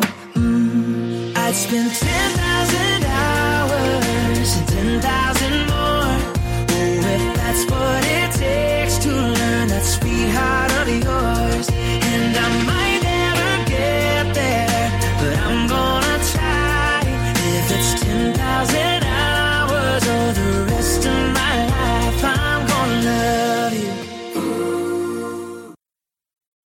And here we have the country version of the Pretenders' 5,000 Miles. Proclaimers. Proclaimers, sorry. And how interesting is it that we have another country song that is completely the opposite of the one we had? Not one gang rape at all. No. Jeez. But how many or or one influence of blues. Yeah, how many mixes is this going to go on for a high school kid? I don't know. This is a one that fits for me into the inoffensive but completely forgettable. Like I knew when I heard this, it was just like I am going to forget everything about this song as soon as it's done playing. Yep. It's very vanilla. Yep. It's made to be the song on all the mixtapes. That's all it really is. It's overproduced crap that's just made to make everybody feel like they're in love for the summer. It's going to be on the next Nicholas Sparks movie, you know? It totally will. Yep. I mean, part of the thing that I looked at this also was Justin Bieber doing this, which is honestly, if you look at it musically, you look at it like melody wise, it's good. Yeah, it's okay. It's okay. I mean, it's not. I mean, I'm good with a lowercase g. Yeah, it's not like a bad song by any stretch. No, it's just very vanilla. It's very by the numbers, by the prescription type of thing. But look what happens when you let Justin Bieber do his own thing. Then you get Yummy Yummy. So he needs like a handler for this sort of thing. Is my guess is that you have to have somebody who goes, no, Justin, stop that. This is a mayonnaise sandwich on white bread. Yummy, yummy. Not even the peanut butter. I mean, if I had to choose between this or Yummy, I would listen to this for 10,000 hours. Yeah, rather than listen to Yummy twice. For sure. No arguments here. Yep. So number 6, Lewis Capaldi, Someone You Love. Commercial success, peaked at number 1 on the UK singles, became his first number 1 and spent 7 consecutive weeks atop the chart. Also peaked at number 1 on the Irish single charts in March 2019, and in the US, it was a sleeper hit, topped the Billboard Hot 100 in 24 weeks on the chart. It was nominated for Song of the Year at the most recent 62nd Grammy Awards. But it's never the same. I guess I kinda like the way you numbed all the pain. Now the day bleeds into nightfall, and you're not here to get me through it all. I let my guard down, and then you pulled the rug. I was getting kinda used to being someone you loved. I'm going under. Now, this song I first came across because I saw that Peter Capaldi was in the video. Peter Capaldi is Lewis's second cousin once removed, so they are family, a little bit distantly. Oh man, I had a whole bunch of Doctor Who jokes all lined up for this one, and now you just ruined it. But I actually like the song. It reminds me a little bit of kind of like almost an Edwin McCain-ish type song, but I actually liked it. And when I saw the video, that's the whole reason I watched it, because he was in the video. But I ended up kind of thinking, this is a pretty good song. I enjoyed it. I'm with Joel on this one. This, for me, was, I like this song. It reminded me a little bit of like a little more soulful, like a James Blunt type artist. This isn't going to be one I think that I'm necessarily going to carry forward. Like, I don't know this one would make a playlist, but like if it comes on, I would listen again and enjoy it. Coming in at number 3, I enjoyed this one also. It's I think he's pushing it a little bit occasionally with the voice, really trying to get like force the soul voice out in some of the choruses, but it's a good song. It's very ballady. Not enough ballads of this style, and it kind of reminded me of the old school 80s ballads, like the old, almost a little bit less metal power ballad type of thing with the voice. I mostly agree with you, Mike, on a lot of it. Like especially there were a couple of moments where it felt like he was trying a little too hard. But this is the song. Like I said, I told you I like 1.5 songs in the top 10, and this is the half song. I kind of like it. I don't hate it, definitely. But do any of you guys watch The Masked Singer by chance? We've talked about this before. No, I know you guys have all talked about it a lot, but I've never. I want to get into it, but too much TV and too many video games. I am 100% into The Masked Singer. The Rottweiler Chris Daughtry last season did a version of this song that it was the first time I'd ever heard it. I'd never heard, this is the first time I've ever heard Capaldi's version. And I think Chris Daughtry's version was better, actually. I really enjoyed it when he did it. And I enjoyed it less so hearing Capaldi's original version, actually. Good to know. I haven't gotten to that episode yet, but spoiler. Good to know who the Rottweiler is now. Oh, well, I'm sorry. I'm No, sorry. it's The fine. season ended like 6 months ago. So. I know. I'm going to forget before I get home anyway. So. He's like, I will oh, never forget. now I'm not going to watch a show. Damn it! They just lost a viewer. Aw. Watch it anyway. All right, so moving on. Number 5, Selena Gomez is back in the charts with the song Lose You to Love Me, a self-love anthem about discovering someone's true self through the difficult process of losing a lover. Slate magazine said, only with piano and Gomez's voice that grows ever more stirring with plucked strings, a choir of backing vocals, and more than halfway through a subtle heartbeat thump that's the closest thing to a beat in the whole song. Okay, And well, people we think... know where Mike stands on this song. Yeah, God, no, this is not me writing this shit. Most people think it's her singing about Justin Bieber. God, why can't he just leave us alone? He's like the clap. He always shows back up. And you adored it. Set fires to my forest, and you let it burn. Sing off key in my chorus, 'cause it wasn't yours. I saw the signs and I ignored it. Rose-colored glasses are distorted. Set fire to my purpose, and I let it burn. You got off in the hurting when it wasn't yours. Yeah, we'd always go into it blindly. I needed to lose you to find me. This dancer was So, Selena Gomez. I'm a little disappointed because frequently Selena Gomez will show up in these top 10s and I will be pleasantly surprised. And unfortunately, this is what I imagine I would have expected out of her if I hadn't been pleasantly surprised a few times. Mm-hmm. I mean, you know, she's got a nice voice. Oh yeah, I'll give you that. Yeah, I like the lyrics on this song, and her voice is nice. And But yeah, it's just a little bland. It's just a little Like I wish that on a second listen, this one had turned around for me, but it just falls again into inoffensive but completely forgettable.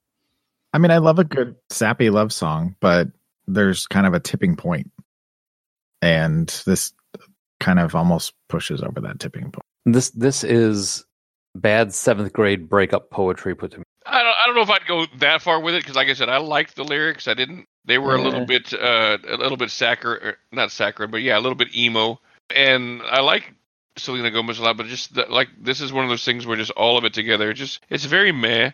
And you know, like I said, I like 1.5 songs in this list, and this is another song that I like. I kind of half like. So spoiler: there's 3 songs I half like. Oh yikes! Yeah. Yeah, that's your spoiler. It wasn't actually I liked one song fully. No, it's 3 half likes. Oh. Huh. Yeah. Interesting, because I've got at least one full like coming up. Not immediately necessarily, but in our future here. Okay. We're getting close. We only got 4 songs left. So Yeah. And I know number where we're 4. In number 4 is Maroon 5 with the song Memories. Our annual Maroon 5. Yep. Maroon 5 can suck a dick. These guys, Jesus. I'd like to go back and look at our lists and see how many of these people keep coming back every year. I think the only people we're missing so far is Bruno Mars. But anyway, sorry, go ahead. Ed Sheeran, dude, come on. Oh, yeah. Oh, yeah. I think he's absent for 2 years now, which is why I didn't resurrect the zombie corpse of a giant ginger infant joke. Yeah. Oh, I missed the ginger infant. So the song Adam Levine explains is for anyone who has ever experienced loss. So for In everyone. other words, the song is for Yeah. all of us, Adam. Yes. Yeah. We get according it. to the- You finally included the All right. men in your song. Stop shitting on him and let me finish explaining the goddamn song. No! Put your shit dick back in your pants and let me talk, damn it. I've seen that porn. All right. So James Valentine's song says it's a different kind of song for us. It's an important song. You know, we experienced some loss in the last couple of years. Lost our manager, Jordan Feldstein. We had heard the skeleton of this song and thought it matched where we were at. Kind of a song to their ex-manager because he died.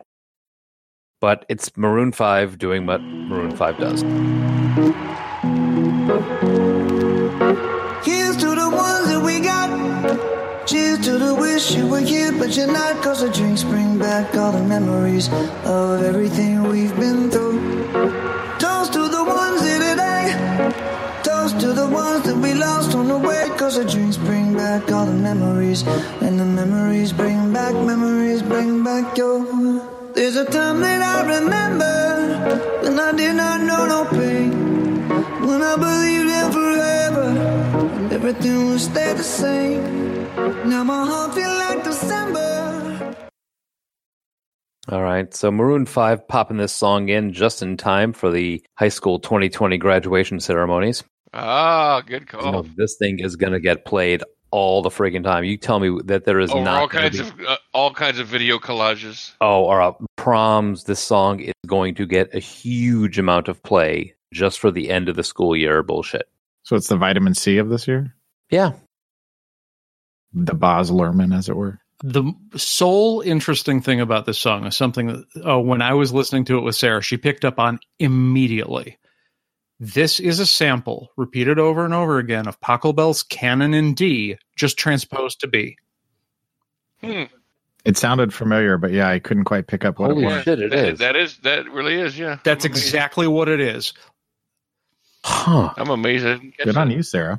I tip my music glass to Sarah. Congratulations on that. Yeah. Well Very done. nice, very nice. So it makes me hate it even more. You're like, fuck Pachelbel too, that hack. No, it's such a hacky move to use Canon in D. So hacky. I swear to God, Maroon 5, when they write their songs, they might just they all go get Mad Libs and put their songs together that way. See, I've liked a couple of Maroon 5 songs in our previous top 10s, and this one, for me, again, is forgettable, but I don't hate it. It's fine. Their next fucking song is going to be all about leggings and Uggs and Starbucks. They're just going to stop fucking pretending that they're making music for anybody but MILFs. Jesus, don't hold back. You know he's I not fucking wrong, hate though. Maroon 5. I hate Maroon 5 so much. You know he's not wrong. I got my So I Uggs, picked got my up my Uggs, Uggs and I got My myself coffee. a pumpkin spice latte. Oh, shit. I hate it when you're right. Time to go back to my pretty. I almost feel like I have to love this song just to cancel out Pat's extreme stance on Maroon 5. I got my eco-friendly straw. Go downtown to the bar. All right. Oh, man. I'm sorry. Did I get my hate all over the show? I'm still wiping it off my lips. Oh, God. Joel's eco-friendly straw line made me choke. All right, moving on to number 3. We have a recurring Post Malone with Circles. Premiered this song live during his Bud Light Dive tour in New York City, where he claimed to be released the following week. A snippet of the track was posted to his YouTube channel, and then he previewed the song on Jimmy Fallon. That was released on September 3rd and reached number 1 on the Billboard Hot 100 for the week of November 30th, topping the chart for 3 non-consecutive weeks and marking Post Malone's 4th number 1 song. We couldn't turn around till we were upside down. I'll be the bad guy now, but no, I ain't so proud. I couldn't be there, even when I tried. You don't believe it. We do this every time. Seasons change and our love went cold. Feed the flame 'cause we can't let go.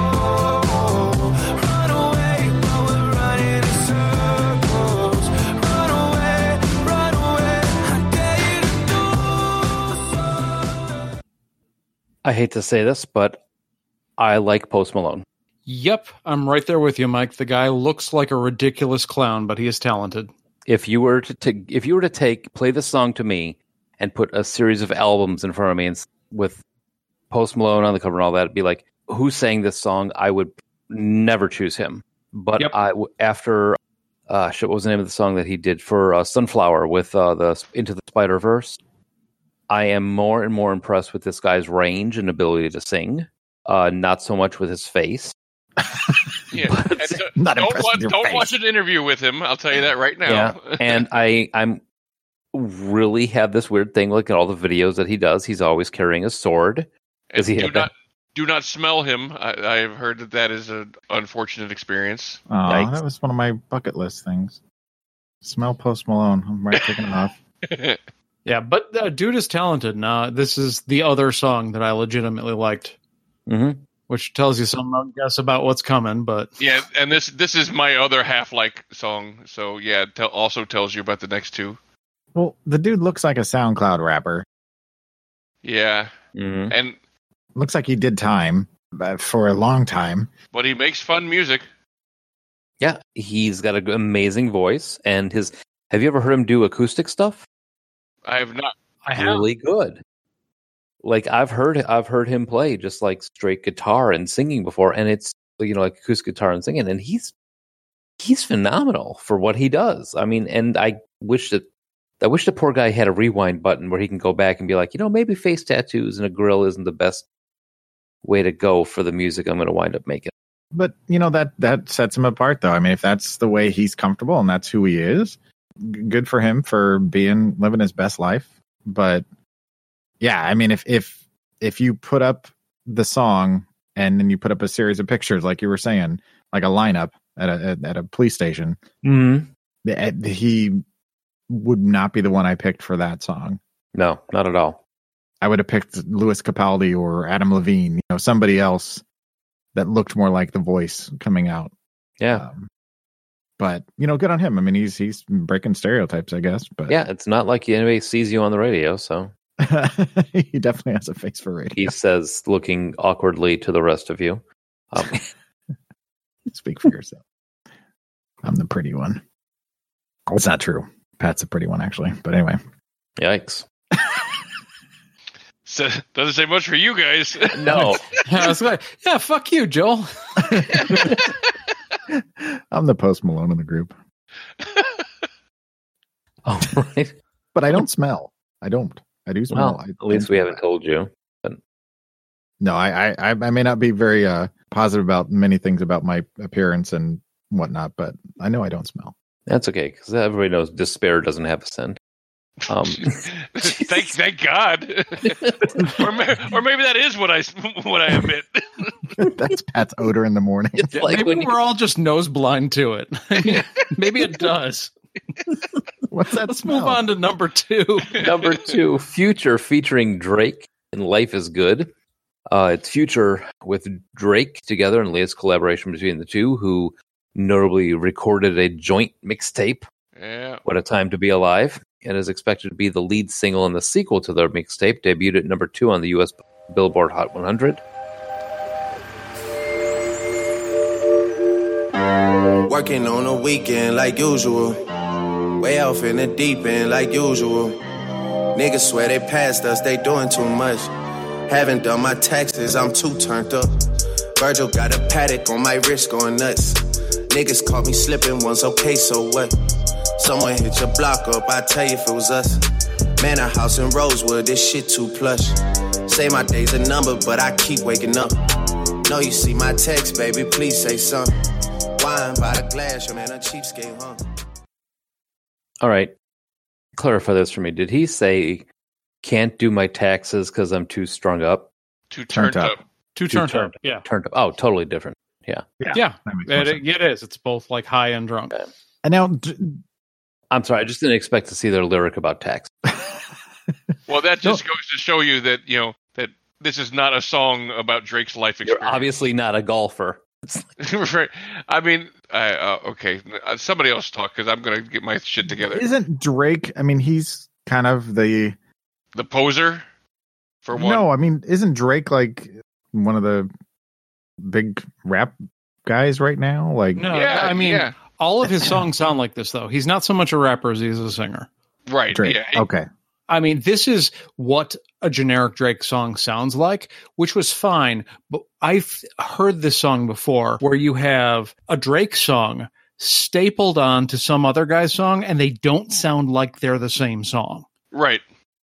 And this is not the first collaboration he's done like that, where I imagine the conversation with Future was like, okay, I got this track. I want you to come in on the track, and here's what it sounds like. And Drake's like, well, that's cool and all, but I want to do this entirely different song. And Future's like, well, this is Drake. He's way more famous than I am, so fuck it. I guess we're doing both songs and just smashing them together. Well, it's very much like the song A Day in the Life by the Beatles, where each one of them, John Lennon and Paul McCartney came together and were like, I have this half of a song I don't know what to do with, and they found a way to put them together, and Drake found a way to make a career out of doing that.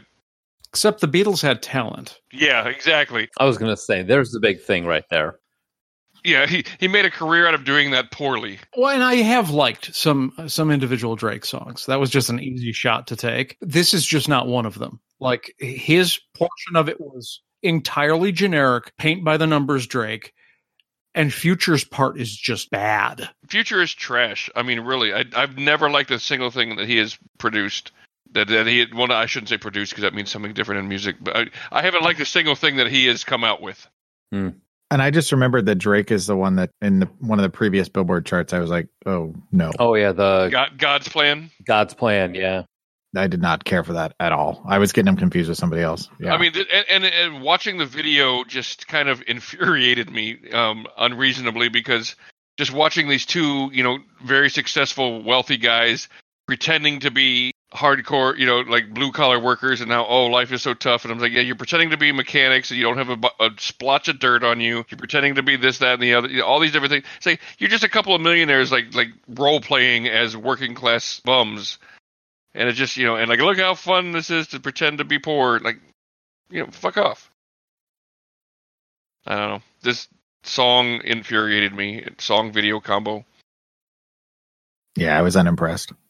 All right, then. So let's go to number one. Glad it wasn't just me. Yeah, this is currently the number one song in the land. Roddy Ricch, The Box. Came out in December. Part of the studio album, Please Excuse Me for Being Antisocial. Edgy.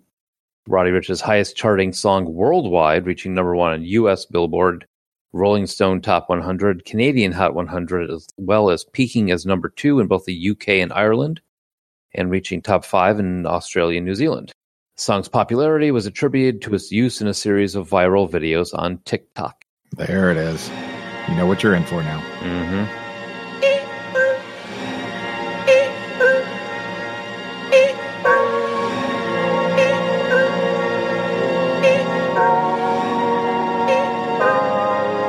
Pulling out the coupe at the lot, 24, 12, fuck SWAT. Busting all the bells out the box. I just hit a lick with the box. Had to put the stick in the box.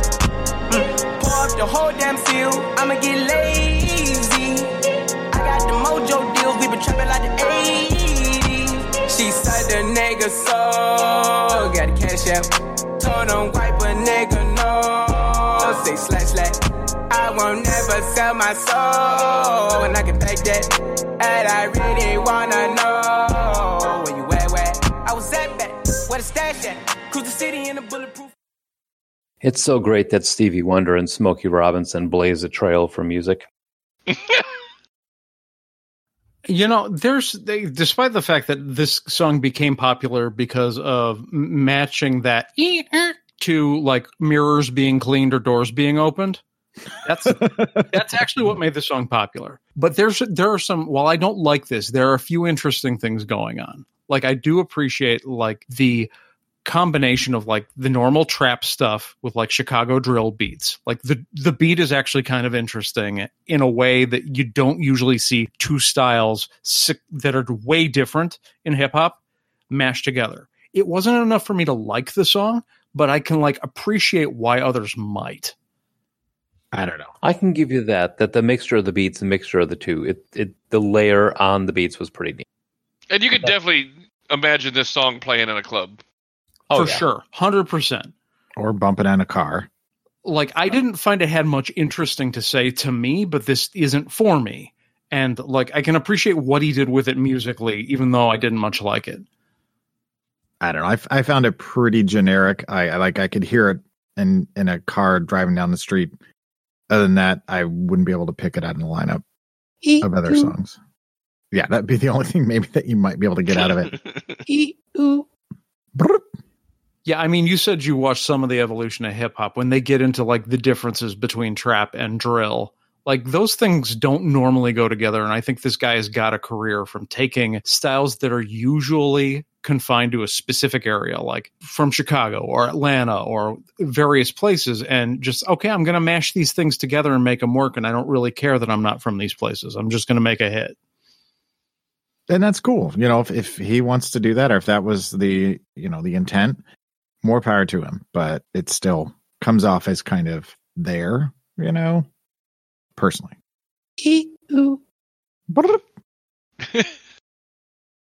We're mashing things together. Dude, we can probably make a song from that 10 minutes we spent last show just making random noises to each other. And Ruth May, you know, doing the vocals. Yeah. So there we have the top 10. For better or worse. Better or worse. Do we want to pull a top song from either of these for us? That's what we usually do, right? One from then, one from now. Joel. Yeah, let's do that. That's always fun. What's your then from then and now? I'll start, because for me, it's pretty obvious. Rock With You is my number one from, like, if there's, it's almost unfair if there's Michael Jackson in then, because there's a good chance.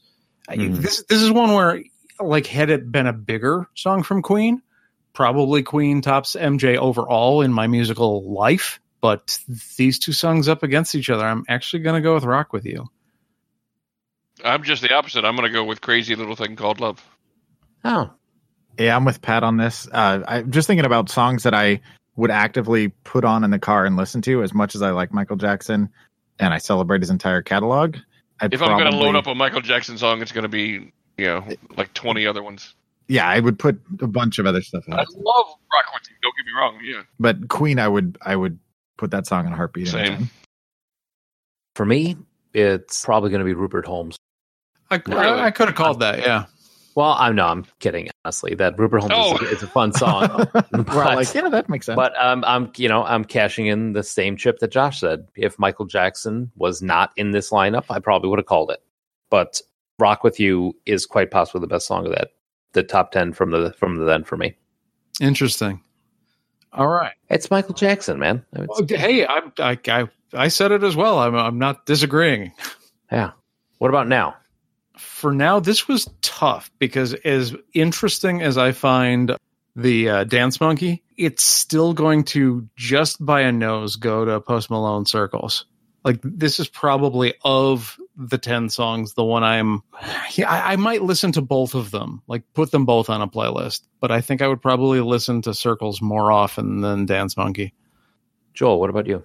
Well, I think for me, the Tones and I song and the Post Malone song, I'd want to sit with a little while longer and probably branch out and listen to some of their other stuff. I mean, I only know 2 Post Malone songs that I could pick out of a lineup at this point, but that Louis Capaldi song is something more like what I would listen to on my own, maybe more so in the 90s or the 80s, but you know, it hits that wheelhouse for me, kind of singer-songwriter. Pat? I'll go with Post Malone. Going with wow. If I was forced to choose out of these, that's the one I would. You're being forced. If you have to choose anything at all, okay. Yep. I was very unpleasantly shocked at how bad I did not like any of these songs. Like you said at the beginning, you know, it's like I try to watch these, listen to these with an open mind and everything, and I frequently find songs I like. This was just a barren wasteland for me.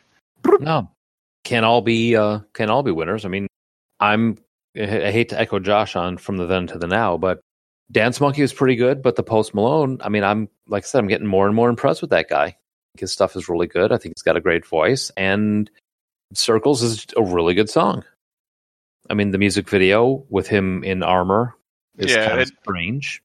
Well, it didn't hurt that it was medieval and everything, which is kind of, you know, always fun to... Yeah. To go along with that, the samurai one that he did before, you know. Right. No, I'm going with Post Malone for the now. He's like the Quentin Tarantino of music. Carrying swords and sucking feet. Joel, what are we doing next week? Next week, we're talking about romantic comedies. Ain't we? We are. What the hell that was? Sorry. Yeah, we're doing romantic comedies. We did a draft, and we chose some personal favorites of ours from then and now. Yeah, just in time for Valentine's Day. So, yeah, if you have your opinions on our then or now, you want to tell us that we're right or wrong about any of our various opinions on the music, let us know. Give us a call at 708-NOW-RAP. That's 708-669-9727. Yep, and our older stuff, our older shows, you can find all 300 plus of them on Apple Podcasts, Blueberry, Stitcher, TalkShoe, Podverse FM, NoonFM.com, and all over the place. Can't find us, you ain't trying, as our curmudgeonly friend Patrick says. Yeah. Squeaky door and a sprinkler. And Ruth May. How do you know her name is Ruth? I looked it up. I was going to say, there's no way he didn't Google that halfway through the show. Yep, I Googled it. Well, Ruth May, I hope you have a good night. Thank you. I will.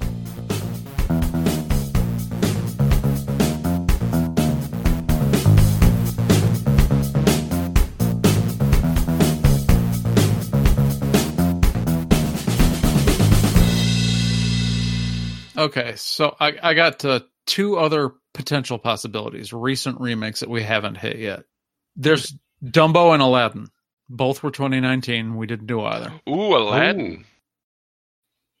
We can get Joel. We can get Joel to feel something. I thought you were going to be like, you're going to compare Dumbo and Aladdin? What? I don't get it. We can call it the Aladbo show. It's that funny.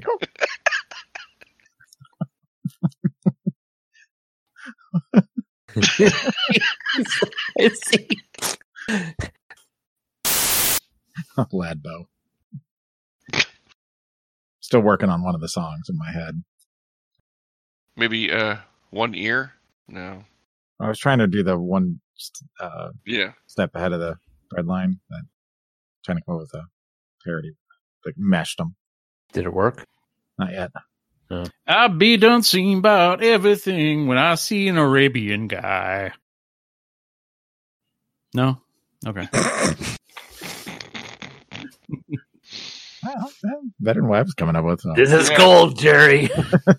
Yeah, it's definitely better than where I was going, I'll tell you that. Still not great. All right. Sounds like a he good went plan. the opposite way. He went with the Dumbo song. Right? Referencing, yeah, he flipped the script on us. Yeah. That's why it worked. Why is it still going? Okay. I was more curious if 02 actually had that. Did it? No.